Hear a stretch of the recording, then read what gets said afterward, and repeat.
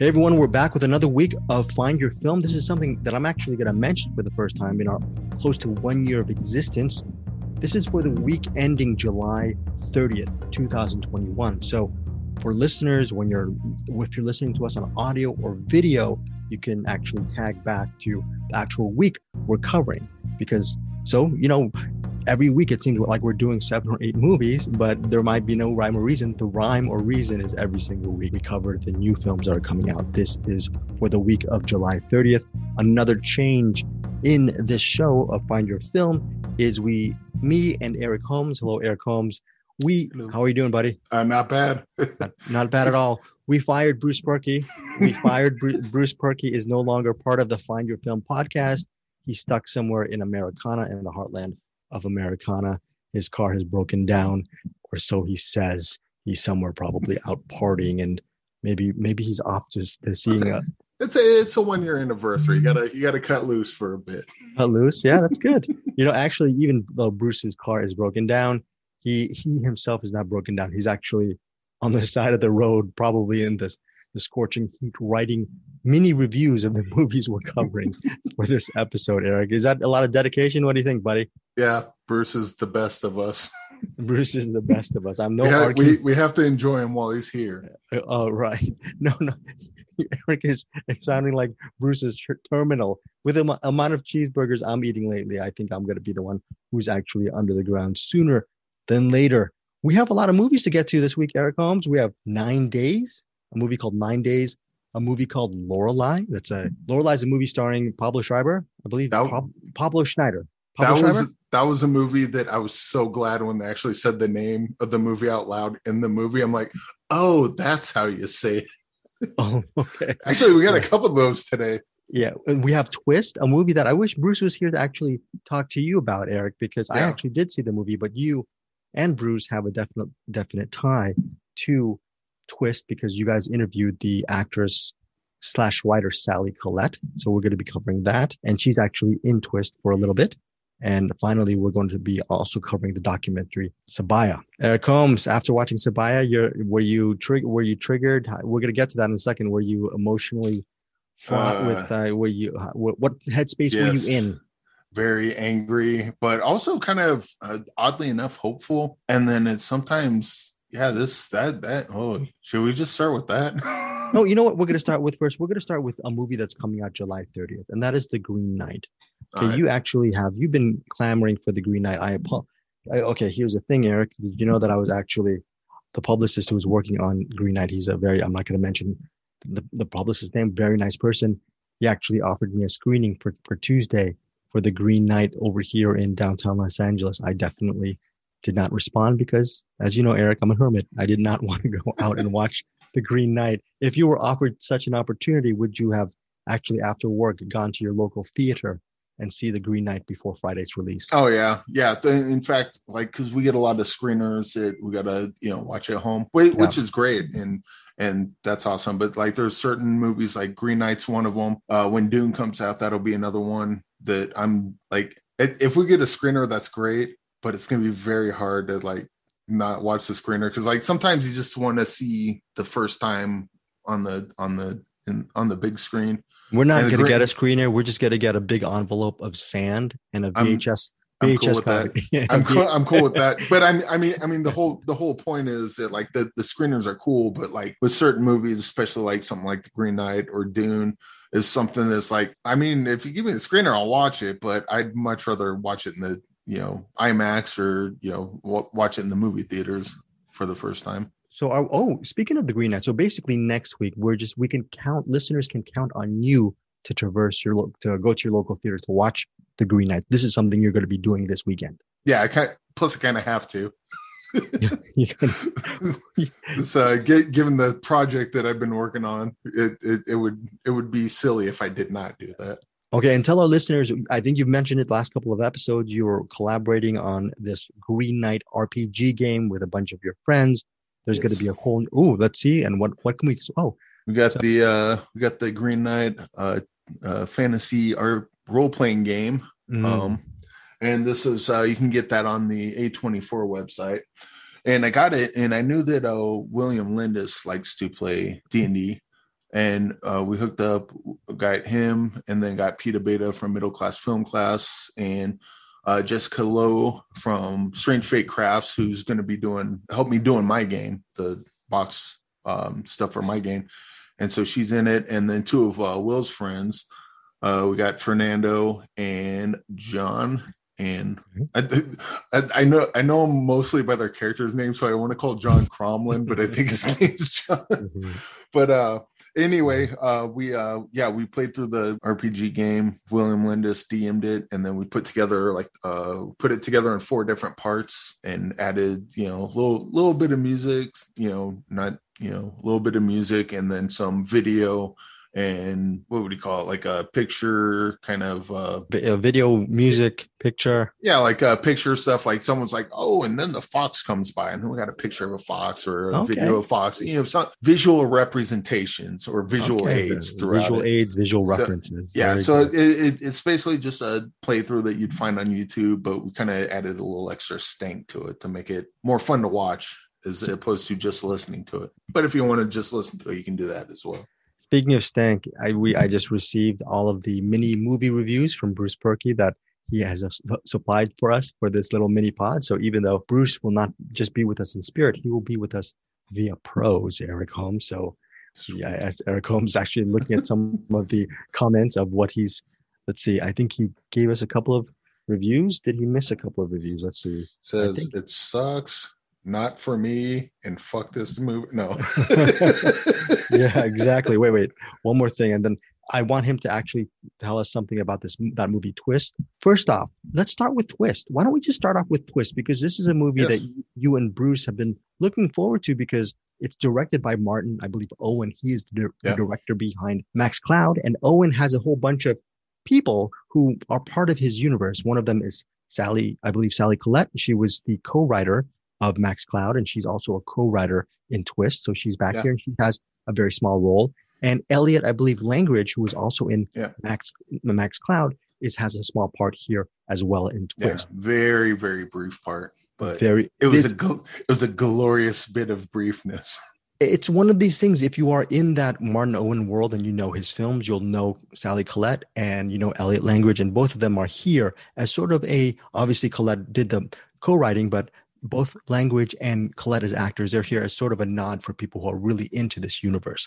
First off, Twist is a modern day retelling of the Charles Dickens classic Oliver Twist, and it stars the main character is Twist, Oliver. He's an orphan.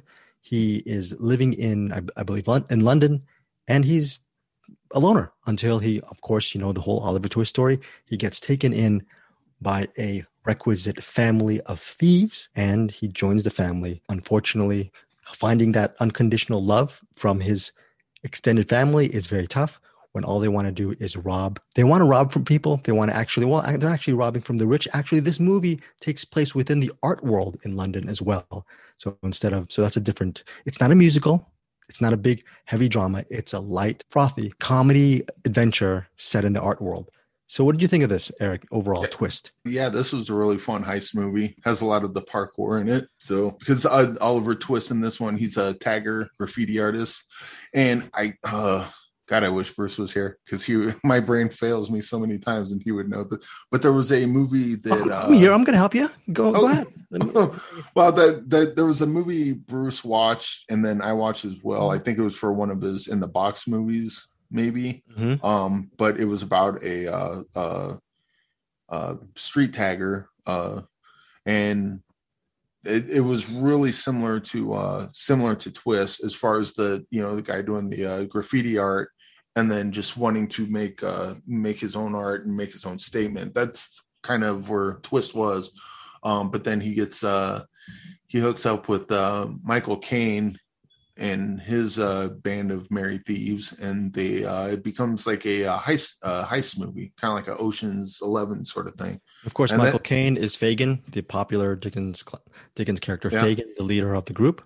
Yeah. Unfortunately, I'm not that well versed in Oliver Twist. I saw the movie when I was a kid and barely remember. The only thing I was, please, may I have some more? More?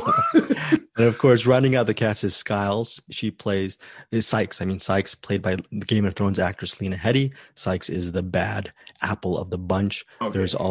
There's also Rita Ora, the pop artist Rita Ora. She plays Dodge.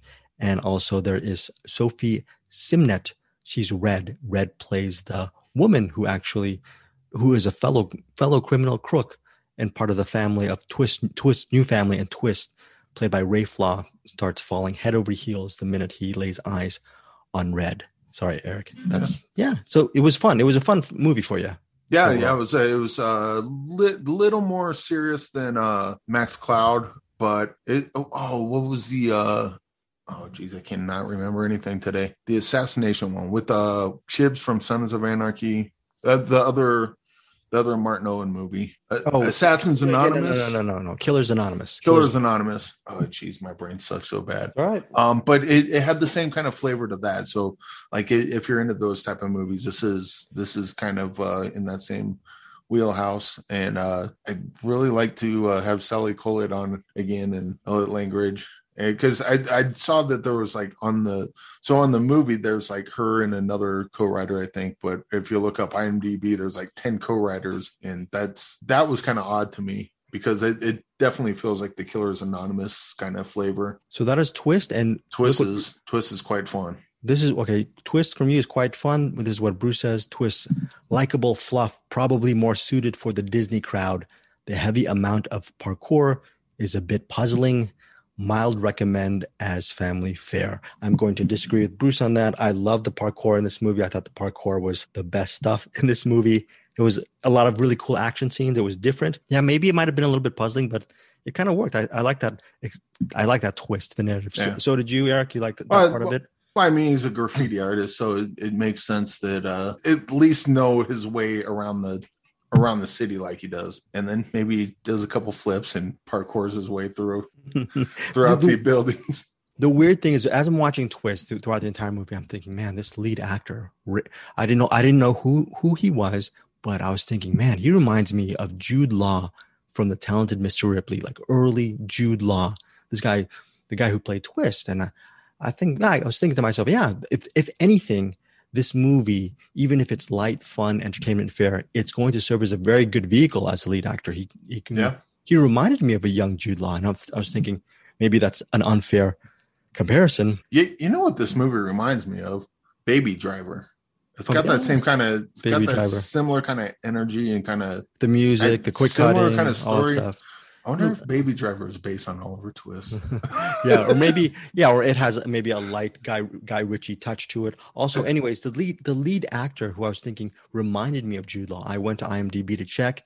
His name is Ray Flaw. He is the son of Jude Law. So the son of Jude Law there you go. Is the lead of Twist. Again, star-studded movie. I was thinking my only complaint, I wish there was a little bit more for Michael Caine to do, but honestly, Michael Caine is a added bonus in whatever movie he's in. Do you wish they had more of Michael Caine, or like what? That's not. I wish they had more Elliot Langridge and Sally Collett, but I'll take whatever I can get. Whatever they give me, I'll take. So Twist, it's in theaters, on digital, and on demand, July 30th, 2021. July 30th, this Friday. I remember watching Rachel Weisz on, I think it was Jimmy Fallon, and she was saying how to actually have the Michael Caine accent. Do you know how to actually have the Michael Caine accent, Eric? Michael Caine. Yeah, Michael Caine. So that was very cool. Anyways, so I mean, solid recommend for me as family fare. I can't go ahead. Michael Caine. Yeah, Michael Caine. It's a wonderful movie. You should check it out a bit. That's about the best I can do right now. Eric Thespian Holmes laying down the truth on Twist, again in theaters, on digital. Gregory, if you want me in Twist too, just ask me and I'll. No, please. Yeah, very good. You have a better British accent than me. Too bad we couldn't get Bruce in here to give us his. Maybe next week we'll have him do some more, please, or maybe Bruce Perky next week will come in and call us governor the whole episode on digital and demand, July 30th. That is Twist. Eric, did you see all of these movies as well? I mean, did you get through 9 days? Did you actually get through 9 days? I did. Okay, now look, here's a premise. Felt like 12. It felt like 9. Okay, that's a review. We're on to our next movie. 9 days felt like 12.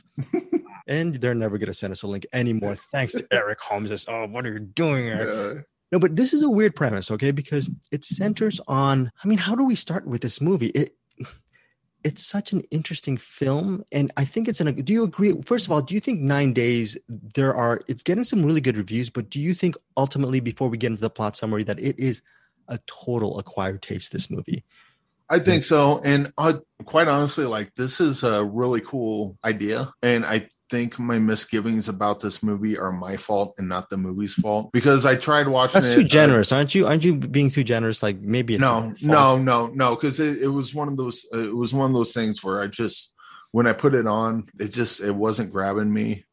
And then I was like, oh, yeah, I just turned it off. And then I hit you guys up. I was like, does this get better? And you guys are like, oh yeah, check it out. And, let's start, sorry you didn't like it. And I was like, well, I'll try watching it again. And then I get to kind of get into its groove a little bit. So I like the second time through, it kind of, got into it. I don't know, just something. I saw Master and Commander a long time ago. And the first time I watched that movie, I couldn't fucking stand it. I was like, this movie sucks. Yeah. I hate this movie. I hate everything about this movie. And then, like, literally everyone I talked to just tells me about how great Master and Commander is. I'm like, that movie sucks. What? But then at some point, I'm like, maybe I'm wrong. And so I'd already seen Master and Commander, and I already know what to expect from it. Now I can kind of get my brain in Master and Commander mode.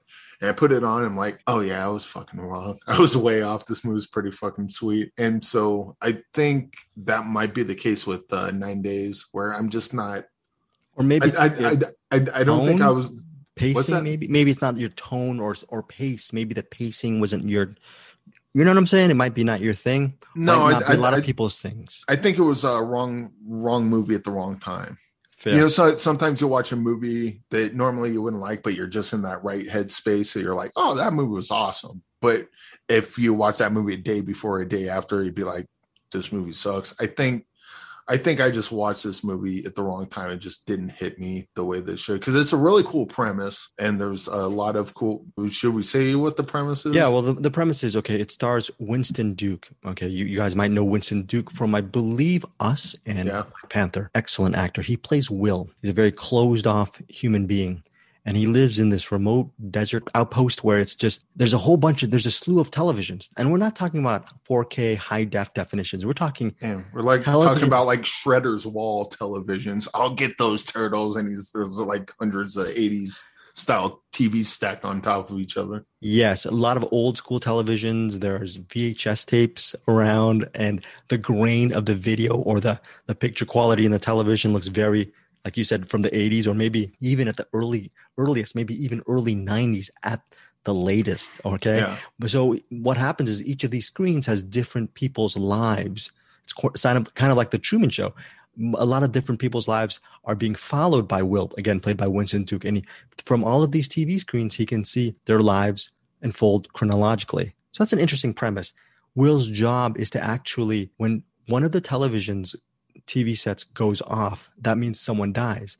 So as soon as someone dies, it's Will's job to find a person to actually replace the TV set, meaning he needs to find a human being to follow. And the only way he can do this is there's basically about, I'd say maybe 4 or 5 people who come to Will to see if they get the privilege to become human beings. So even though we see them from Will's vantage point as human beings, they're not really human beings yet. They look like adults, but they are fighting for the chance to become human beings.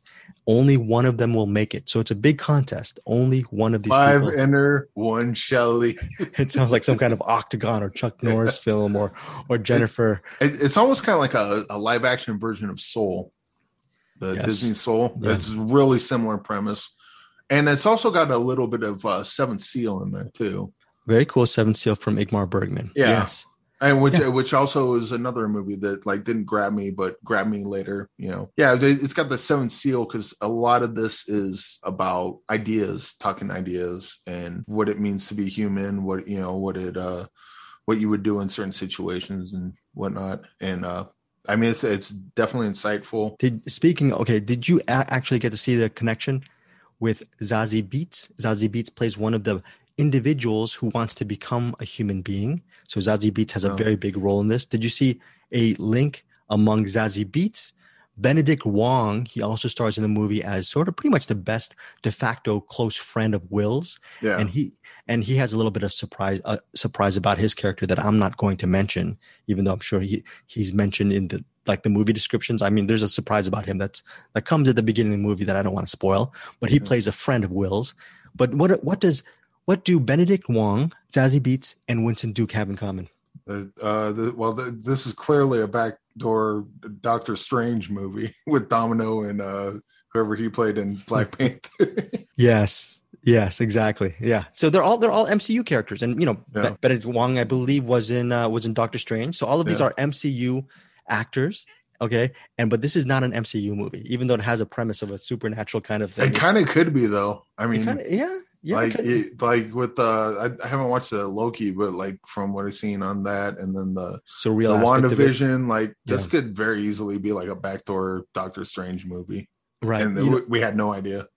Now, in fairness, listeners to Eric's has no. I mean, you don't even know if you're going to recommend this or not. You're sort of on the fence. It wasn't. I would recommend it. The only reason I started off with it the way I did was to let people know that I didn't like watching it this time, but I think that has more to do with where my brain was at the time of watching it, as opposed to it being the movie itself. That's great. Okay, that's a great thing, because when I started watching the screener, I actually saw this on my iPad, listeners. So I was in a very reflective, somber mood, thinking about grief and life. And if you're in that introspective mode, 9 Days is perfect for you. It opens in LA, New York, July 30th. It's a perfect movie if you can let go of some of the film's artifice. You can actually, if you're in a very bad mood, you can look at this movie as very pretentious and slow paced, and it overthinks itself. But if you get swept away in the actual fabric of 9 Days, I think you can ultimately be touched, and I can actually have a resonant. You can get a lot from this. I personally got a lot from this movie. The ending of the film, where we see, because Will, and another thing, Eric, to your point, what's frustrating about this movie is Will's character. He's so closed off from life that there's really not much to go with his character. He's just you get frustrated with him. It's easy to get right. I wanted to choke him the entire movie. Of course. And then because the people are like, "What do you want?" He's like, "There is no wrong answer." It's like, go fuck yourself. There's 5 souls here, and only one of them go. The other 4 go who knows where, and you're going to be as flippant as, "There are no wrong answers." Bullshit. My soul's on the line. Fuck you. Tell me what I need to do. He was being pretty. Let's face it. He was being pretty much of a dick throughout a lot of the movie. We're not going to mention what happens in the third act, but in my opinion, it was amazing. It was very emotionally resonant for me, and it's probably the final act. It will be by the end of this year. It'll actually be one of my favorite moments in cinema this year. As a whole, I really enjoyed 9 Days. I give it a strong recommendation. Eric, even though you were not in the right frame of mind for this movie, I'm glad you actually at least gave it a recommendation. I think the premise is solid, and I think a lot of people get a lot out of it. And if you're like me and you're just not in the mood to watch it, then you're gonna watch it, go fuck this movie. But I think it's a good movie. I just don't think I was in the, like I said, I think my problems with this movie are my fault and not the movie's fault. So I don't want to give it bad marks, just because let's say you get gotten a bad divorce. And then you got to go watch a movie at the theater because you already got the ticket. It's like, oh, fuck. And then you watch the movie and you're like, fuck this movie. Fuck. And like the whole time you're thinking about your shitty relationship, and the movie's, you can't blame the movie for that. It's just like, I'm just here playing. Like Yeah. And you're watching Kramer versus Kramer with that ticket you got. Yeah. That'd be really bad. Now, Bruce Perky's review of 9 Days, he says, Winston Duke is amazing and needs to be in everything. At first, I was iffy on this. Why VHS tapes? Why box TVs? Then we meet all the candidates. I was on board. Then the movie happened. A bit too meandering and somber. I loved, quote, the last moments, but overall, a slight recommend. Hipster heaven, artisanal afterlife. My goodness. I mean, artisanal. Fuck, why isn't Bruce here? Bruce needs to be here. No, but he's, So that artisanal afterlife, at least recommend from Eric. Strong recommend from me, slight recommend from Bruce with a caveat. We have to throw in caveats every week with a caveat that Bruce calls it hipster heaven. Yes, Eric Holmes. The caveat for that I mentioned might be talking about that next week. Oh, next week. Oh, okay. So should have been talking about this week, but I will not do that to Bruce. I will not talk about that movie without him. Listeners, I have bad news. Yeah, we won't talk about caveat. Maybe I'll actually see caveat for next week. Also, for next week, we were going to do a Valapalooza thing, but I think we're going to do a Valapalooza segment within next week's episode because Bruce actually recommended for a couple movies. So, but next week, as far as our Find Your Film episode, each of us, we're going to pick one Val Kilmer movie we love, and we'll do a special Valapalooza segment. And we're talking because that's in celebration of the Amazon Prime Video release of the documentary Val. Do Valapalooza and then Caveatapalooza and then Green Knightapalooza. Green Knightapalooza. It's gonna be a Find Your Filmapalooza next week. You know what? I've got to really actually leave the friggin' house and watch the Green Knight because I'm a huge fan of what is it? I love Excalibur. Oh, yeah. I love those kind of movies, and I think this movie looks like it's going to be something special. At least I hope so. So now here's the bad news, Eric, and I think we have to announce this to our listeners. The next two movies we're going to cover, they're not fun Valapalooza. They're not fun. No, this is not fun, twisty stuff. These are all pretty much in many ways depressing movies. They do have the light at the end of the tunnel a little bit. Eric, do you think, are we going to be able to get through these next two movies? What do you think? Yeah, it's going to be tough, but I'll tell you what, I got something super popcorn, super light and fluffy for the end of it. So we won't end on any of these two. We'll end with something nice and fluffy. Okay, I'm gonna do this justice because with this region I am pretty ignorant, but this is from MTV Documentary Films. It's called Sabaya. It's, quote, a riveting portrait of courage under fire, directed by Hogir Horori. And I apologize to Hogir if I'm mispronouncing the name, but it's called a docu-thriller, and it centers on a group of volunteers, and they work at this place called the Yazidi Home Center. And they risk their lives to save Yazidi women and girls who have been held captive by ISIS, and they're used by ISIS, Islamic State. They are used as sex slaves, hence the movie title, the documentary title, Sabaya. I hope I'm pronouncing that as well correctly, but Sabaya means sex slave. Okay, so you gotta actually comprehend this. These are just normal, everyday human beings. One of them is you get to see really the life of this guy, Mahmoud. He's one of the leaders of the Yazidi Home Center, and he and a couple of other workers there, volunteers, they go into these camps filled with Yazidi women, okay, and they try to rescue them from the clutches of their enemies, okay, the Daesh, Daesh, okay, because Daesh, they actually hold them and they use them as sabayas.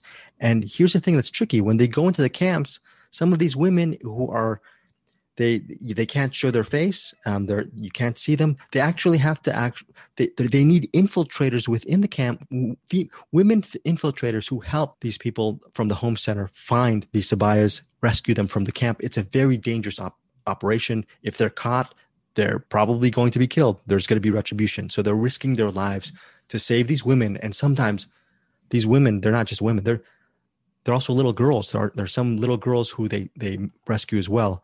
Eric, your thoughts on Sabaya?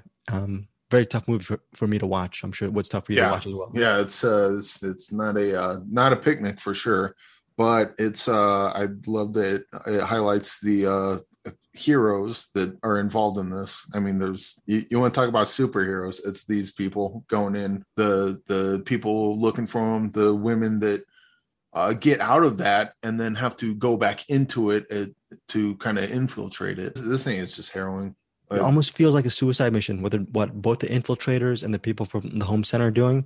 And the fact that like there's so much gunplay in this, and like everyone's kind of okay. You know when you hear a car alarm go off, and it's like, oh, that again. All right, don't worry, it'll go off. Beep beep. Okay, cool. It's done. That's kind of how they treat gunfire in this. Like, all right, so we need to do pow, pow, pow, pow. It'll go away. Don't go outside. It's dangerous. But anyway, so all this stuff is happening around them, and they're kind of like so almost bored with it to a degree. Like this is a lot of this is stuff that would just crush someone's soul, but they've been in it so long that this is just what we do. But at the same time, like the main guy, like his wife's always telling him, dude, take a day off. And he's like, I can't. There's people out there that need me. And so he's never lost why he's doing it. But at the same time, like all this terrible stuff that's going around with him, like it's almost like he can be. It appears to be that it's just his day to day. It's like clocking in and doing stuff on your computer to him. Not even we talk. There are computers in this movie, but let's stress the fact that Mahmoud does not have the latest iPhone. He has a flip phone, folks. He has a flip phone, and they are working whatever. And he's probably texting the old school way. It's very harrowing what Mahmoud and his colleagues are going through a harrowing experience, and they do not have all the most advanced tech on their side. And when they go into these camps, it's like finding a needle in a haystack. Sometimes their missions will fail. If the missions fail, they might not find one of these women, okay, or kids. And if they don't, what's even worse, they may not find them and they may get killed in the process. Yeah. So or worse than that, they find them and they're going there and they get found out and they leave. And now they got to go back and start all the way from the beginning. Because if they catch on to their scent, yep, and the people that they're chasing and they're gone, then they're fucked. And all those women that are with them are even buried deeper, and it's going to be even more difficult to find them. I should also point out, and this is kind of like not really the point of the movie, but it needs to be said. This movie looked gorgeous. This felt like watching Sicario, but if Sicario was a documentary, this kind of felt a lot like that. Right. Especially like the scene where they get one of the Sabayas. And they have her in the back of the SUV, and they're driving. They're like, "There's someone following us." Yeah, and I'm like, "Oh god!" My heart's beating. Is like, "All right, be cool. It'll be." Oh no, they're shooting at us. No, don't worry about it. And you just see two menacing headlights in the distance. Yeah, from the but that's just it. The people in the car are like that's just what they're used to. Meanwhile, I'm sure you felt the same way. I watched it go, "Oh my god, what's going to happen?" I don't want to give too much away too. There are fires in this movie that will freak you out. And Eric, to your point, a lot of these people, they see tragedy before them. And this is what Bruce said about it. Sabaya, sobering, sometimes tense. It highlights how ordinary and mundane the horrors of ISIS and the abuse of women has become. Everyone involved seems numb, harrowing. I think that's perfect. Like you said, Eric, and what Bruce said, this movie, these citizens, they are so numb to the horrors of war, of whether it's be the Sabayas or the volunteers in the home center. It's shocking and to see what they're going through, but they don't seem like they're panicking, and that makes me panic even more, I guess. Well, on top of that, like is this person here? Nope, never seen him before. Well, we're gonna check in there anyway. Oh, look, here she is. I've never seen her before. It's like, you motherfucker! Like, are those people working for them, or are they just? I don't get how people can be that evil to each other. It's not a good light that shine on humanity, but it exists, so I guess you kind of have to. Well, Sabaya, in many ways, is the value-added documentary. All good documentaries are. This is one of these movies that, even though it is, like Bruce and Eric have been saying, it's harrowing, I think it's a solid recommend. I really recommend this documentary. But Eric, the prisons, were those the Johns or the? Some of them were the Johns, the Daesh. Some of them remember the Daesh, and like they have that small one where there was like the room should hold like maybe 60 people, but there's probably about 200, 300, 400 people, and they're all like piled on top of each other, like just normal, like it's a normal day. Oh my goodness. There are images. I remember even Bruce, when he first saw it, he said, warning, this movie broke me. So it's one of those movies that could break you. That said, Eric, do we have any warnings for people who might want to see Sabaya? Anything? I mean, if you listen to it up till now, I think you got kind of an idea of what you're walking into. This is, the best way I could sum it up is something one of the Sabayas said, rescued the women that got rescued. She was saying to the camera, it's like, you're going to hear about me someday, and you're going to hear that I've killed myself.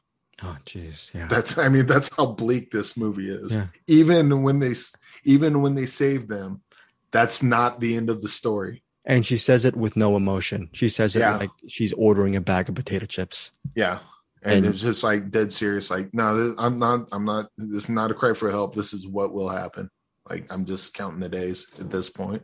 Oh my gosh. Yeah, you're right. It would be interesting to see a follow-up to what happened to these women when they returned home to their respective families. Sabaya opens in New York and Los Angeles this Friday, July 30th. A lot of you will probably be seeing this when it comes out via streaming or on demand. Wow. What powerful film. Strong recommend for me. I'm assuming strong recommend for you too, Eric. So solid recommend. Yeah. Okay. You know, I think Bruce just messaged us on he actually quit the show, and I think he just said from now on, he's only going to do one-line movie reviews for us during the pod. So it's only going to be me and you from now on, Eric. This is your time to jump ship if you want to, buddy. What do you think? I should have mentioned with Sabaya, just to go back to 9 days. Yeah. Who the hell? Okay, you're the one that gets a human body, and then they become one of the people that kidnaps the woman. And on 9 days, like who gets? Yeah, okay, all right. That's kind of why these two sort of work well together. But as I'm watching Sabaya, because they have a lot of children in there. And I'm looking at them like, oh, cute little children. But as the movie goes on, then they start showing children. I'm like, are they going to grow up to be a good person like the main guy that we're following, or are they going to grow up to be one of the kidnappers? Because you look at kids, you look at potential, you look at their sweetness and innocence and all that. Not all of them are going to turn out so good.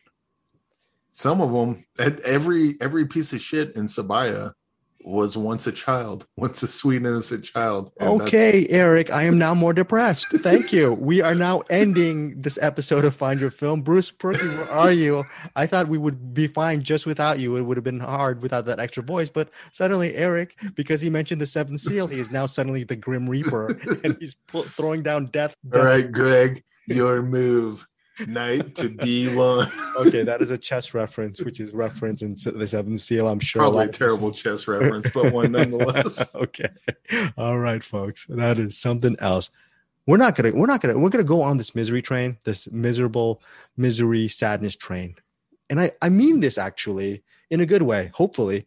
With Lorelei. This movie, it's written and directed by Sabrina Doyle. It stars Jenna Malone and Pablo Schreiber. You might know Pablo Schreiber for his work in Den of Thieves, and Jenna Malone, she's been in a whole lot of movies. I know what movie Eric Holmes is going to reference with Jenna Malone. He's going to reference Contact. Oh, okay. Okay. She was the young girl in Contact. Very good. Okay. I thought you were going to mention the Neon Demon. That was the other one. But anyways, both of them are very good actors. Okay, here's a premise.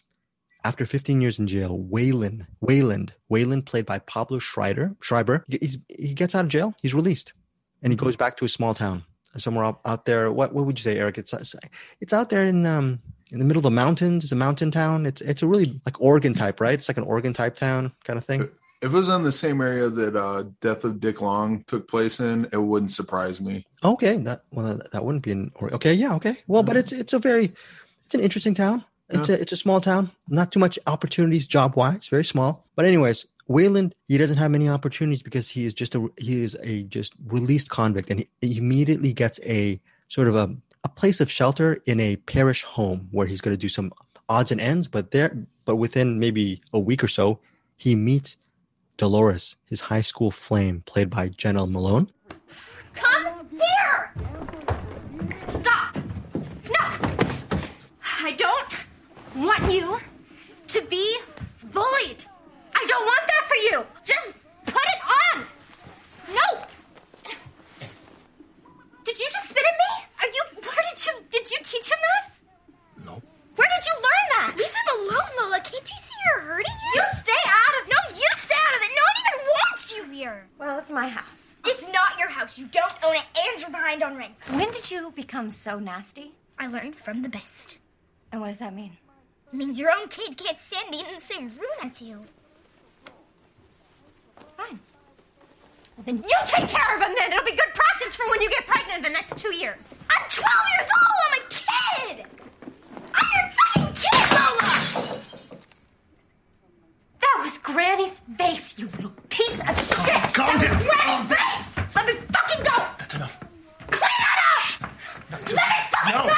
Not until you calm down. Okay? Yeah, I'm okay.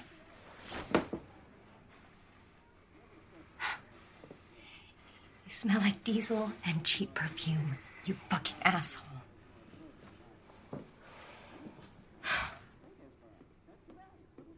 I hate you! I know! And Dolores, we find out, is also a mother of children, 3 kids. And that is yeah. And then Eric Holmes, for you audio files, he actually put mother in quotes. Dolores and Wayland, when they were teenagers, they had dreams of moving to Los Angeles, leaving their small town and moving to Los Angeles and checking out the ocean and the beach and living the sunny life of California. As a resident of Los Angeles and sunny California since I was 10, I wish I could tell Wayland and Dolores that dream is actually a nightmare, because there's a lot of things that's not to love about California. Everyone says great weather, but there's a lot more. Maybe it might be only a place to visit. Well, Eric, you've been to Los Angeles. You've visited. What do you think? What do you think of LA? I loved it. Loved it. Okay. You were there. Anderson was there. Andrew Martin was there. Yeah. Travis Stanberry was there. Like I met a lot of cool people there. You know what? When we met the first time, Eric, did I leave a good impression? Because I was just getting to know you. You already left your impression through Cinematics. So and the Facebook page, which if you're listening to this, you should check out the Cinematics Facebook page. You should. Eric Holmes and Bruce Perky are pretty much the de facto admin, because during the week I just leave Eric and Bruce to pretty much run the site for the Facebook group, because they're the real movie fans, not me. I'm off losing thousands of dollars in cryptocurrency, so we're gonna strike that. No, I'm doing okay in cryptocurrency, but I'm an addict. Speaking of addicts, there's a lot of addiction involved in Lorelei, whether it be an addiction to possibly going back into crime, possibly with Wayland. Dolores may be addicted to the past because she wants to actually maybe change her life, because being a single mother of 3 would take a toll on anybody. That's the premise of Lorelei. It seems like a story that we've heard before in cinema and television a million times. And I want to ask you, Eric, it's a very familiar story, even with its predictability, and it's told so many times. Did this movie hit right for you? Yeah, and that probably has to do with my brother's situation, which isn't exactly like this, but there's some parallels as far as because usually you get the story and it's the other way around. It's the deadbeat dad, and then the woman taking over. You don't usually see the version of this where the dad's stepping up as a parent and the mom's a deadbeat. And actually in this case, the dad's not even the parent in this case. Like, right. He's just he was just a old flame, and that, got saddled with someone else's kids. But he kind of, he falls in love with them, not in a weird way, not in a Sabaya way, but like in an actual, like, not in a Sabaya way. No, there's none of that in here. You know what? One of these days I'm going to start, if I ever start dating again, you know what? I'm going to say to the woman I love, you know what? Let's just say callers. Well, you said Sally. Sally, I really love you, but not in a Sabaya way. What does that mean? No, that's a good thing. No, I'm sorry. Go ahead. This is kind of heartbreaking and kind of got me angry. The parole officer, like, because you follow this guy and you kind of know where his heart is and where his mind is, and like he's still running drugs and stuff. But what the fuck else is he supposed to do? He just got out of prison. He lost his job. Oh, he shouldn't do. That's easy for you to say. People make mistakes. And as long as that mistake isn't hurting children or murdering someone, I think you should be able to, if you go to jail, you should be able to get out and have a fresh start. That's how that's supposed to work. But that's not what happens. And that's not what happens to him. And so he's got, he's trying to make ends meet. And now he's got this, he's basically, as his family just dropped on his lap. It's not his kids. It's his ex-girlfriend from high school. And now she's kind of not really a fit mom, and he's got to take the reins. So look, I guess I got to run drugs. Well, where'd you get all that money? Dude, don't fucking ask. I'm trying to get my shit together, and I got to do it however the hell I got to do it. And I don't need you, air quote, helping me, especially after, well, we won't talk about that part, but right. This movie goes pretty much everywhere. And I think a lot of it was true. The very end, maybe not so much. That was a little too optimistic for me, but right. But you know I think overall this movie was felt pretty honest. Well, listeners, tell us what you think of the ending of Lorelei if you do see it, because Eric had an optimistic read about Lorelei, which I find it to be very interesting as well. Because the ending of Lorelei, without giving too much away, can be open ended. I saw it in a different way, and you and I will talk about it after we're done recording. But for me, Lorelei worked. Let's do a spoiler after we're done, because I do think this is worth getting into, because I think I might know where you're going with this. We will do a little mini spoiler after this. Okay, so look, we're going to do a mini spoiler, Eric, because we're going to say this. You recommend this movie, correct? Yes, I recommend this movie too. I'm surprised. Were you surprised that you recommended this movie because we've seen this movie before, or not? I don't think we have seen this movie before, because we've seen versions of this, but this is where you kind of reverse the gender roles, and sometimes you reverse the gender roles on something innocuous and it doesn't really do anything. But in this, it's more cosmetic. It's more of a cosmetic. Yeah, this would be a gender reverse role where it kind of means something, because now you can take it in different directions. You can explore different things that we haven't really explored before. It'd be like the well, it's not general, but like a race swap, like a black Superman, for example. Inherently, now that you have a black Superman, you have different stories you can tell. There's different avenues you can take with that.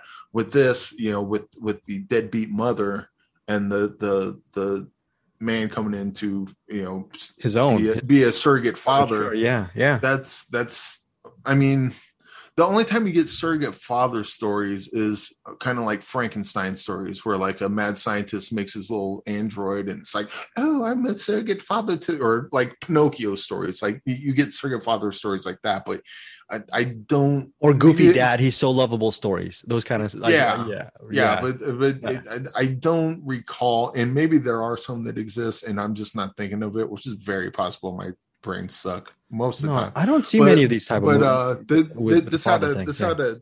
This had a very nice take on it, and it's really similar to what my brother and my nephew went through, and so just on a personal note, it hit home for me quite a bit. And it hit home, and it actually, I love the fact that it could have been heavy-handed, and it didn't hit you over the head with a message, right? And maybe it is to some, but it wasn't to me. It felt pretty honest all the way through. This movie, except for that last bit, but we'll get into it. We're going to get to the last bit. I thought the last bit, listeners, you got to see Lorelei in select theaters and on demand, because I think you might have, you said like the optimism part. There's something I would love. I wish I actually got to interview the filmmaker again. It's written and directed by Sabrina Doyle. We should definitely ask her about the ending, because it's so open-ended. I thought it was a genius stroke. And I'm going to tell you why I thought it was a genius stroke after we're done recording this episode. And maybe we'll leave that audio for people who actually do see Lorelei again in theaters on demand July 30th. Wanted to mention a couple of things. Bruce's take on Lorelei. Every cliche in the poverty porn book. The middle child was by far the most engaging character. Groan-inducing symbolism, smacking the wall with my forehead.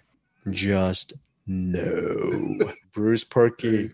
Well, here's the thing about the what do you say? Does Bruce Perky need a heart operation? Eric, he's not wrong, but what he's missing, and in areas like that, and people within that kind of community, they are cliche ridden. So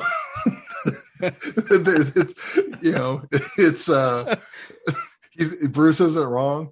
But also, that's probably the most honest take you could have on those characters, I think. That is a very good read, Eric. Also, we forgot to mention, you mentioned the middle child. Those kids were really well, I thought they were well written. They're actually, I think that, don't you think that adds a lot to the story? If they're not your stock character kids. So you got the one kid that said, trans, and they're, completely cool with it. I think at one point. Maybe binary or trans or what, it's a he-she kind of situation, and it's. But I mean, like wear dresses, like hey, wear boys' clothes. I don't want to make fun of you. But, for the most, like, there's that scene, but then they come around. But that's not even what the movie's about. That's just one more thing that the three kids are going through at any given time. And you get to see how he takes care of it, and you get to see how the mom reacts to it. And, and they're varying degrees. It's not like the mom, like, even though she's a deadbeat mom, she doesn't make the wrong decisions all the time. Yeah. Sometimes she does the right thing, and it's the guy that fucks up. But also the guy's in that weird position. He's like, "You're not my kids. I can't. I'm not in a position to be able to tell you what to do and what not to do until he is in that position." Then it's not a good, not an easy thing to be in. Well, I'm glad you really enjoyed this movie. I really enjoyed this movie as well. Eric, I'm going to say there's this one moment where their characters, Waylon, again, played by Pablo Schreiber, and Dolores, played by Jenna Malone, they're out, I believe, on the front porch of the house. And it is a big, maybe a 4 to 5 minute seems like a big exposition dump where they're talking about their past lives and everything. And usually when these exposition dumps happen within a story, I just roll my eyes and go, here we go. We have to talk about it, about all of this stuff, unnecessary dialogue. When that exposition dump is acted by Jenna Malone and Pablo Schreiber, it actually feels real. So It's right. Do you understand what I'm saying? It's not as bad. It's like when there's a voiceover, but it's Morgan Freeman doing it. You don't mind. You don't mind. So when Jenna Malone and Pablo Schreiber, they can do as many exposition dumps as much as they want to, because they're both amazing actors and they're both amazing in this. Yeah. So I can't remember if it was in that scene or not, but like we had something really special, didn't we? Oh, we were really doing it, weren't we? It was like, what are you talking? Oh, they're talking about your relationship. That's a bit arrogant, much, you think? Yeah. It's like, what our love we have. The thing we got going on, everybody needs to know about this shit. It's like, but I mean, to Bruce's point, that's a total cliche, but also to my point, people totally do that. Like I've seen that more times than I can count. And every time I see it, I roll my eyes going, oh God, you guys got domestic violence in your future. I can tell.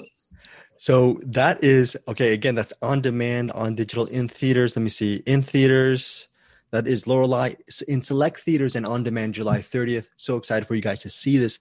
Tell me, Bruce and Eric, what you think of the movie. We're hoping, me and Eric, we're hoping that you really enjoy this movie. Okay, so, and then you can get back to Bruce and say, Bruce, what were you thinking with Lorelei? That movie really, really works.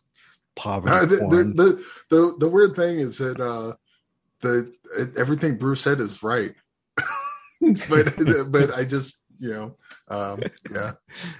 Okay, it's weird how that works, isn't it? It's like everything you said is correct. It's just you didn't like it and I did, or vice, whatever the case. But like, that's weird. Yeah, that is very, very weird. So that is that. I was gonna bring something about Sabaya again, but I decided not to. don't Sabaya me. Okay, I love you, but not in a Sabaya way. It's something I'm gonna think about using for the rest of my life. Also, before we get to your recommendation of the week, before we close the show, Eric Holmes, I'm going to give my very quick recommendation because it also opens up July 30th. And I'm actually sad that I didn't get you guys screening links because you guys were watching so many movies this week. Last minute, I received a screening link for this movie called Fully Realized Humans. It's written by Joshua Leonard and Jess Wexler, I believe. And they've worked before together in a movie called The Lie. Okay, and Joshua Leonard also directs Fully Realized Humans. Very simple plot. Hold on, I'm going to cough 1 second. They're a married couple.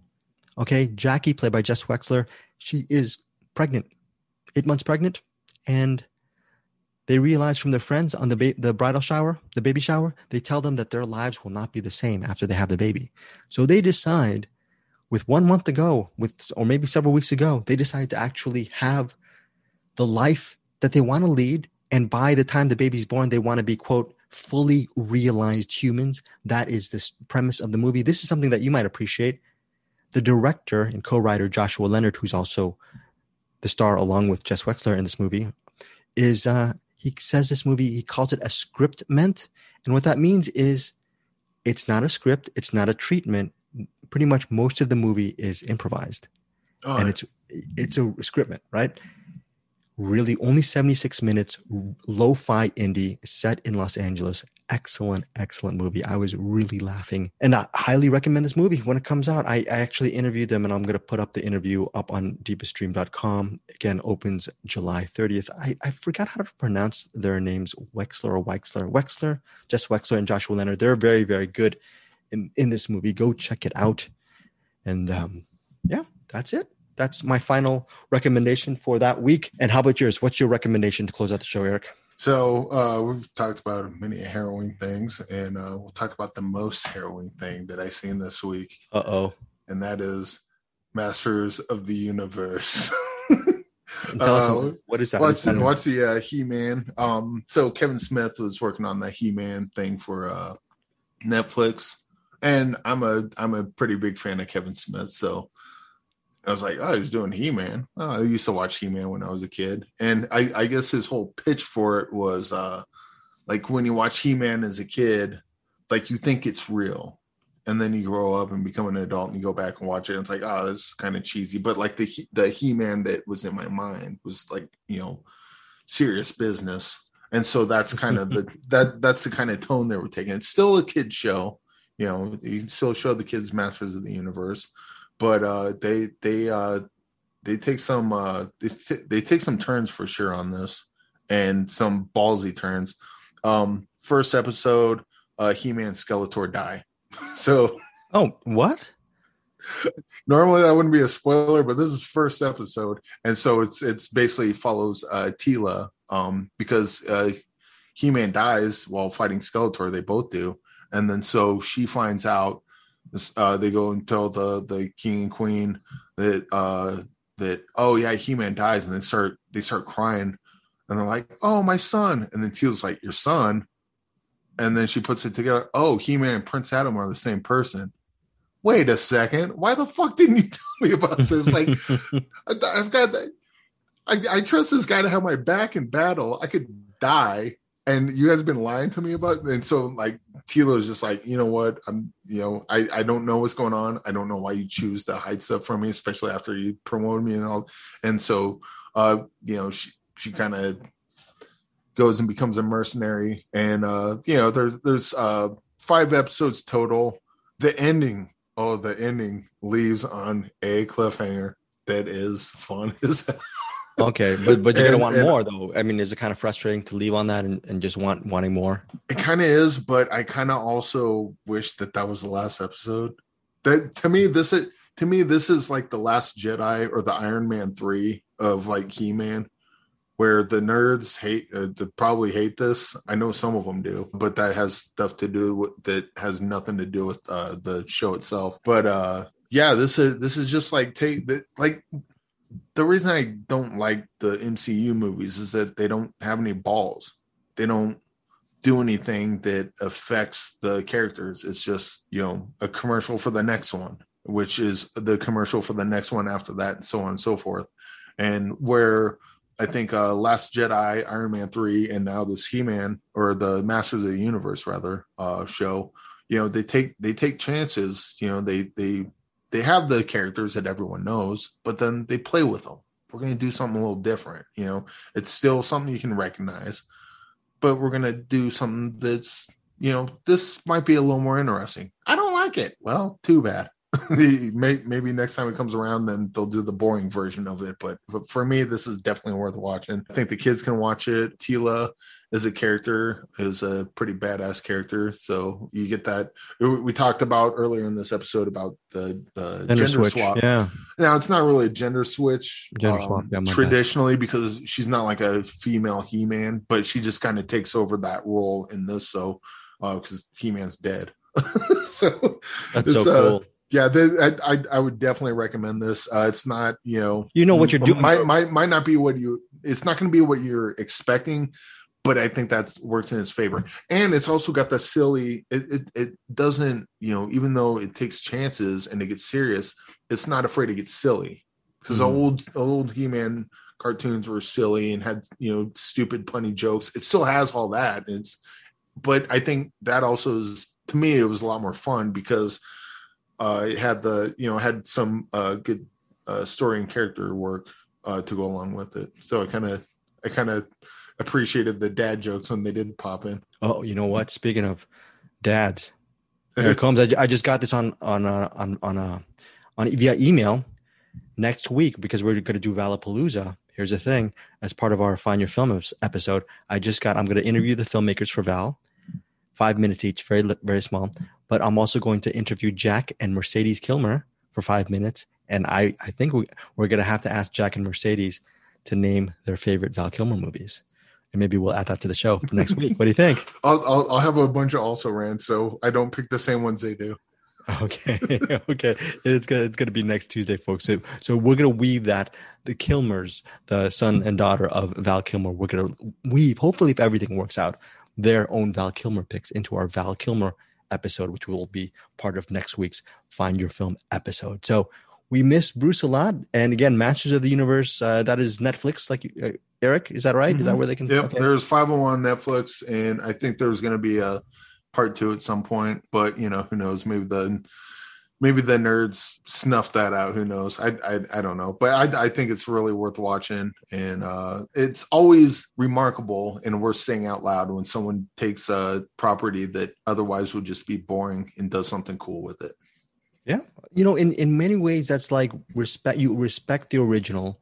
Yeah. By going a completely different direction, but then also keep, like you said, it keeps some of that tone from the original as well.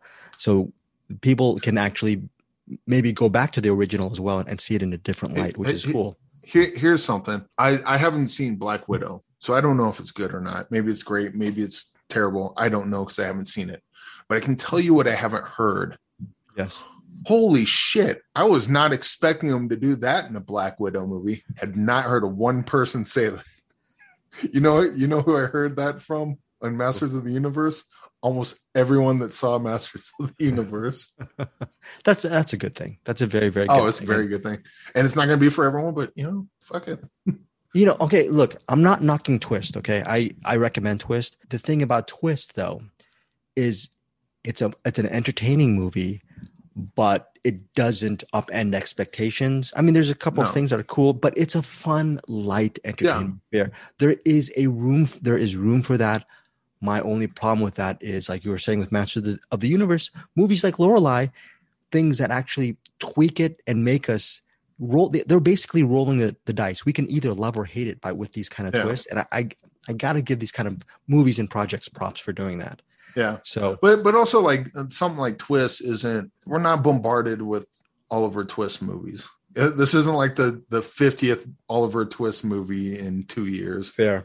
Yeah. Something like Superman or MCU stuff. Like we know we've seen it, like you've done it a million times. So, you can have a little more latitude with something like Twist. It'd just be a fun movie, update it and have fun with the parkour and the heist and everything. But I think when you're dealing with properties that people have just mined to death, to mine it more doesn't make sense. Like if you're going to do it, fucking do something with it. Otherwise, what's the point? Yeah. You know what's being mined a lot these days? What's that? Bitcoin. Bitcoin is currently at. Okay, sorry. I'm trying to shoehorn cryptocurrency into our life. No, go on. Tell me more, Greg. I am not going to go on. You know what the biggest surprise this week, Eric? What's that? Out of all, with respect to everything we covered this week, you know what my number one with a bullet recommendation this week is? What's that? Lorelei. I can't believe I said that. Yeah. This was the last movie I put on because this is the movie I didn't want to watch, and it ended up just throwing me for a loop. I ended up really loving it. What is this? What surprised you the most out of what you covered this week? Actually, probably Masters of the Universe. Sabaya is probably, like, of all of them, I think Sabaya is probably the best one because cool. Yeah, I kept forgetting that's a documentary though. I think that worked in its favor. That just kept me from putting a bullet in my head, just lamenting the human. The evil of humans. We are fucking pieces of shit. No. It made me realize I have no guts. I would never do what these guys at the center are doing. I would never risk my life. Yeah, I'm a coward. I have no idea. If I did, I definitely wouldn't be able to stay as calm as that guy does. He's pretty level-headed throughout the whole thing, and you kind of have to be when you're in his position because I mean, we'll just get back into another review of that, but it's easy to flip out and just go off on someone, but at what end? Now you've blown your cover. Also, yeah, one last thing about Sabaya, I really enjoyed how it didn't really amp things up because everything was going crazy all around, but the filmmaker could have made, they could have made the characters a little bit, the people more heroic or just overplay the hand, but it doesn't seem manipulative. It seems like a very real documentary. Like you're actually in the moment. And it's scary, but really well done documentary. I think also another fun thing about the movies we covered this week, because I think for the most part, I like all of them. Even the one I didn't like, I still kind of could recommend it. Yeah. But there's like 3 heavy ones and 3 kind of fun ones. Did you get that right? Yeah. So we got Sabaya, the 9 Days, and Lorelei is kind of heavy. Yeah. But in between that, Twist, Masters of the Universe, and what am I forgetting? I think that's it. That's it. That's it. And then Teletubbies or something else. Well, we'll just count Twist as 2. Yeah, no, we had a good mix, and I was surprised because I love Pablo Schreiber. I really loved him in Den of Thieves. I don't know if you've seen that movie. Yeah, actually, that's one of those. Fuck it, Den of Thieves, starring Gerard Butler, and it's not quite Heat, but it's not far off. It's pretty good. It's pretty good crime film. In fairness, the end of Den of Thieves is almost as good as Heat, right? The end where you realize, holy, what the heck? Yeah, Den of Thieves is one of those that totally caught me off guard. I was like, another Gerard Butler. And you know what? I think I'm kind of slowly becoming a Gerard Butler fan. Maybe a little ironically so, but I still like the guy. Good. But Den of Thieves was like, this one's going to suck. Let's watch this. And I put it in and I'm like, that was pretty good. And Gerard Butler's acting in that is, he's just always, what we're doing up in there, you gonna tell me where they put the bodies at or whatever. A lot of good acting in Den of Thieves. That is our final Find Your Film episode. We miss Bruce Perky very much. Bruce will hopefully his car is better next week. He will be joining us for next week. Any final thoughts before we leave, Eric Holmes? I love you, Bruce, and I miss you. Love you, Bruce, as well. Again, like Eric was saying at the beginning of the episode, join us on our Cinematics Facebook group. We do weekly DVD and Blu-ray giveaways, and Bruce and Eric, like I said, they help man the ship when it comes to movie recommendations. We also have a lot of wonderful people like William Lindis, Matt Stillman, Joseph Bridges, Andrew Martin, a fellow podcaster Andrew Martin, a lot of Angie Clark, a lot of wonderful people contributing movie recommendations on a daily basis. So that is it. We are ending the show right now. And if you actually have seen Lorelei, we're just going to keep this episode running with a spoiler discussion of Lorelei. Okay, so if you don't want to hear what happens at the end of Lorelei, stop. So turn it. Yeah, we're going to start. We're going to start our spoiler discussion of Lorelei in 3. Let me just hold on 1 second. I'm going to cough. Why don't you say something interesting, Eric Holmes, for about 5 seconds? So we saw Lorelei. Yes, you saw Lorelei. And then now we're back. We're back. You saw Lorelei. Why did you think the ending? Listeners, obviously, here's the spoilers for Lorelei. Eventually, they all go on the ice cream truck that, of course, we're assuming we should back up because we never said that she left. We mentioned that she's a deadbeat mom, but we never. Okay, yeah, we're gonna. Well, if you're listening to this, you already know that because you saw the movie. You saw the movie. We're assuming, folks, you've seen Lorelei. Again, this is one of these things we're releasing this hopefully on Thursday or Friday. So please do not listen to this unless you have seen Lorelei. So as we all know, Dolores, kind of almost a little bit post midstream, a little bit over half of the movie. She's with them in the house, raising the kids with Wayland, and suddenly she has these dreams about actually still as a teen wanting to go out to LA to become a bartender. To become a bartender. That was her dream. That was her dream, but she wanted to come out to LA with Wayland when they were teenagers. But now she's a mother of 3. She's doing a lot of hard work. She's a hotel maid. She quits her job and she decides to just up and leave her family, her 3 kids, and us also by default Wayland. She leaves their home and she goes out to LA, where she gets a job at specifically an establishment called Dive Bar. And in Dive Bar, at the end of the movie, we don't see her as a waitress. She's actually one of the excuse me, one of the swimming mermaids in that fish tank, or that big, not a fish tank, that one of the big tanks on the overhead in the bar. So we see her actually, in a way, Eric, she's living out her dream because she used to be a swimmer in high school and she loves to water, and she becomes a little bit of a mermaid at the pleasure and the viewing pleasure of the bar patrons of Dive Bar. And actually watching her as a mermaid is Wayland and the three children who've actually made the trek from the home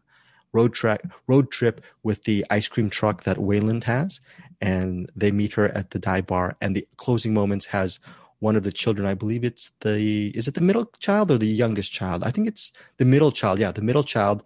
She's on the shoulders of Wayland and she's looking. Oh yeah, no, it'd have to be the youngest one because the middle one would have been too big for that, I think. Okay, so he's pretty strong, but the middle child's pretty big. Pretty big. So good. I wouldn't want that middle child up on my old ass shoulders. Neither, and I wouldn't be. I'd be dead in like 2 seconds. Yeah, but Pablo Schreiber's shoulders. My spine can barely support me. right. Very good. But we're talking about Pablo Schreiber. He's the man. Yeah, this is true. This guy is built to that. You know what? So, anyways, he's carrying the youngest child. Very good, Eric. And she's looking at her mother, and her mother actually has to take a breath for a second when she sees the children, the family.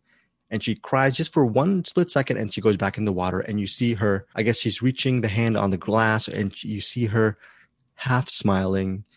And then what happens? It cuts to them. It just cuts to them being in that moment in the dive bar. She looking at her family, the family looking onto her. And then it cuts to a end credit sequence with just, you see Lorelei by herself on the beach. And that's the end of the movie. So, Eric, why did you think that was an optimistic take? Well, normally in something like that, you would have the family. It's like, oh, mom's a whore, or they would see her in the dive bar or strip club or whatever, and see her kind of exposed. But actually, one of the good things that Lorelei did that with her kids was she instilled a sense of self-worth in them, be who you want to be, go after your dreams. And so the kids didn't see their mom as, oh, she left us to do this. The kids saw them as like, oh, our mom's a mermaid. Isn't that cool? Like, oh, she's doing her dreams. And I see it as optimism because, she's happy to see them, but also they're happy to see her. And I almost got the sense that she kind of in that moment inspired them further to go after whatever dreams they want to go after, which is kind of not really something you want from a deadbeat parent, but that inspiration can come from all sorts of places. So why not that? And I think you have a good point there. They're actually inspired by their mother because they can fall back on their surrogate father, played by Wayland. Yeah. Because he actually becomes, what's so funny is Wayland, he's so closed off and he's understandably scarred from those 15 years in prison. He's just trying to get his life on track. And maybe his dream himself was to actually go to, LA with Dolores as well, and maybe leave the kid because they're not his kids. But ultimately what happens, the sneaky thing about Lorelei is Wayland is the one who is actually, even with all her years of hard work as a mother, Wayland has more of a facility of being a very cool parent. He just that's his one big talent. He knows how to take care of the kids. And I thought that was very resonant, very moving. On top of that, like her decision to abandon her kids is really the only reason that Wayland is able to leave that shithole that he was stuck in. Like now, at least, his parole officer presumably let him go, with certain restrictions and all. He's able to at least give him that last moment, if that, and with these type of people, that kind of stuff never really sticks, because it usually ends up in fighting and bickering later on. But this is a movie, so in my head, what happened is that they kind of that moment kind of solidifies them as a family, and then they can work. And then Wayland doesn't have the parole officer breathing down his neck every second. Lorelei's got her dream job, and their kids get to, like, pretty much everyone's happy at that point.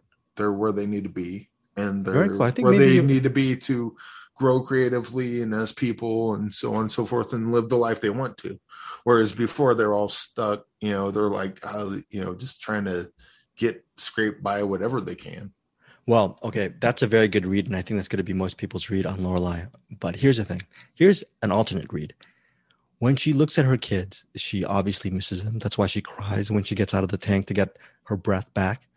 But when she goes back into the water, she's still entertaining the patrons. She's still living in that. Because she's a professional. Right. Well, she's a professional, but she's in her own world. Yeah. And we go back to this scene. And here's the thing. I just thought about this. Should we go back to the scene in the pool where she decides to quit her job? She quits her job and she decides to go into the pool. And she just submerges herself in the pool. And there is that scene where you think that she actually saw Wayland in the, watching her. Okay. And there's a cut scene. I don't know if you saw this. There's a scene where she's at the bottom of the pool and there's a reflection of Wayland on the top looking at her. And so she's supposedly seeing him, but then it cuts to another scene where she's actually she's not really seeing him. She's only seeing a reflection of herself. Yeah. Okay. Now you transpose that and you look at the end of Lorelei, and even though I'm sure she's very happy to see her family there, she goes back into the default fantasy of being a mermaid. And then the final shot, because you don't see the final shot is not with them together on the beach. Yeah. The final shot is her by herself on the beach, which means, yes, my thing is, yes, it's cool that there is a family. The family gets stronger because thanks to Wayland being really a natural father and really coming to realize his real calling maybe is to be a really cool father to these kids. And there's nothing wrong with that. There's a lot of joy there. But then Lorelei's dreams is actually maybe realized. And that dream is for her just to go off into the sunset and the beach and just find a little bit of freedom on her own. So it's sort of, they're going to be kind of like a family, but they're going to be separate, but together. So that's one of those really ambiguous kind of endings, which you could read on, I think, in two different ways. I think the only thing I would do, and unfortunately, I think you're right on that. Yeah. But that last part didn't. It's still a happy ending, though. I didn't see that part. I stopped watching when they saw it. Oh, you stopped. Okay. But no, when she sees her kids, I don't think that. I think that the way I read that moment was she sees her kids, and right away she knows that she fucked up. And then she has to go up. That's why she's uneasy. She's not crying because she missed her kids. She's crying because her being a piece of shit got thrown right back in her face when she wasn't at all. I'm assuming she wasn't at all expecting him to be there. Otherwise, she wouldn't have reacted like that. But I think she was kind of caught off guard. And then it's like, oh, that's right. I deserted my kids. And she goes up and kind of takes a breath. And that's why it's fucking awesome. They got Jenna Malone in here because she's so good and doing this kind of stuff. And then but I think I think she likes her kids, and in my head, she loves her kids and she loves her family, and it all becomes a happy ending. But unfortunately, I think you might be right. No, but I think that's what the director's doing. Maybe she's giving us different reads, and the ending is the ending that we create. We're kind of the co-writers in the final moments of this narrative. Now, also what we forgot to mention, and what I really appreciated, Wayland and the biker gang that actually introduced him in the beginning. The trope for most movies is, oh, well, he can't afford to pay his bills, so he'll go back to, running drugs or doing deliveries and everything for some money just to make ends meet. And then maybe the gang or some of his colleagues will pull him back into a life of crime. Nope. That doesn't happen. It's just, one of his good friends gives him that packet of money for time served for not being a snitch. It's just a very it's like what I can't take this, and it's like, it's yours. It's like, well, for 15 years or 15 years of service, essentially. You did time in jail and didn't fucking snitch, so the least we could do is get you by. Instead of actually the trope of that criminal gang criminal pulling him back in and making him do even worse things. And I really appreciated that that's one of the things that Lorelei just flipped the script on, I think. So, and I don't want to defend a lot of motorcycle gangs too much, because there's a lot of them that are not good people. But as far as the brotherhood and camaraderie, at least of the ones I've seen, people I've met, that's about what you can kind of expect. More so than the, if someone's in a motorcycle club and they're like, I gotta do the family shit. It's like, no, man, hey, I get it. I think that's the way they reacted in Lorelei is probably a lot more true than. And I love Sons of Anarchy, but probably more true than that. Like the dude, I got to break away from the gang. Well, we got to beat you up and break your arms and kill your family. Right. You know, that maybe that happens in some of them. I think because. I mean, even though some of them can be racist and criminals and all that, I think they do have a sense of brotherhood. So that rang a little more true to me than like you said, other versions of that scene. Okay, so that is cool. That is our spoiler discussion of Lorelei again in theaters on digital, July 30th. Hopefully you guys found some added stuff. Hit us up. Tell us what you think of the ending of Lorelei or what you think overall of Lorelei. So that is so. I think Bruce Perky's gonna have a really nice laugh to himself. The fact that we're doing a spoiler on a movie that he really doesn't like. So he didn't miss out. That's cool. So he did. You know what we should do whenever Bruce is not on this podcast, we'll just do spoilers of movies he hates. Next up is the Painted Bird. So all right, and we're done recording. All right, Bruce, you can leave. Okay, only Bruce left. Now let's do the spoilers of the movies he didn't like. Tenet is not a turd. Tenet is not a turd. By the way, should I watch Tenet before we go? Is it you recommend it now? I would say yes, but okay. I mean, I don't. What do you feel of Christopher Nolan in general? His stuff. I love his stuff. I would give it a shot. Okay. It's I mean, there's a huge learning curve, and you might be on the same side as many people where they watch them like, but yeah, give it a shot. Okay. And I think you're kind of more ready for that sort of thing because there's like the James Bond, but like the not really De Palma, but kind of De Palma adjacent in that you have like, you know, there's always the big thing going on and everyone's got to kind of, but also like De Palma has like the backstories and whatnot that's not too important to the movie, but it's important to the characters, you know, kind of almost like a plot MacGuffin, if that even makes sense. Got it. No, gotcha. Okay, so but I give it a shot. I don't know if you like it or not. Maybe you'd be more in line with Bruce, but I'd be curious to see what you thought. What's better, Tenet or Lorelei? Apples and oranges. You gotta say it. Tenet or Lorelei? Or are they both good? I might have to go with Lorelei. Oh wow. Okay. Fair. Tenet's got some stuff that I really, really, really fucking love in it, and they just don't do anywhere. But then again, so does Lorelei. So I have no idea. Good. But, you know what? I'm here for the clickbait. I'm gonna put on our Twitter feed. Eric Holmes prefers Lorelei over Tenet. So, anyways, that is it, folks. We will see you next week on Find Your Film. And anything else, Eric? You just want to say goodbye at all? Anything? Yes. Goodbye. So long. Farewell. And I was going to say Auf Wiedersehen goodbye, but we can't do that because of music licensing. But we'll see you guys. A Wiener Zane? No Wiener Zane or Wiedersehen. We'll see you guys next week.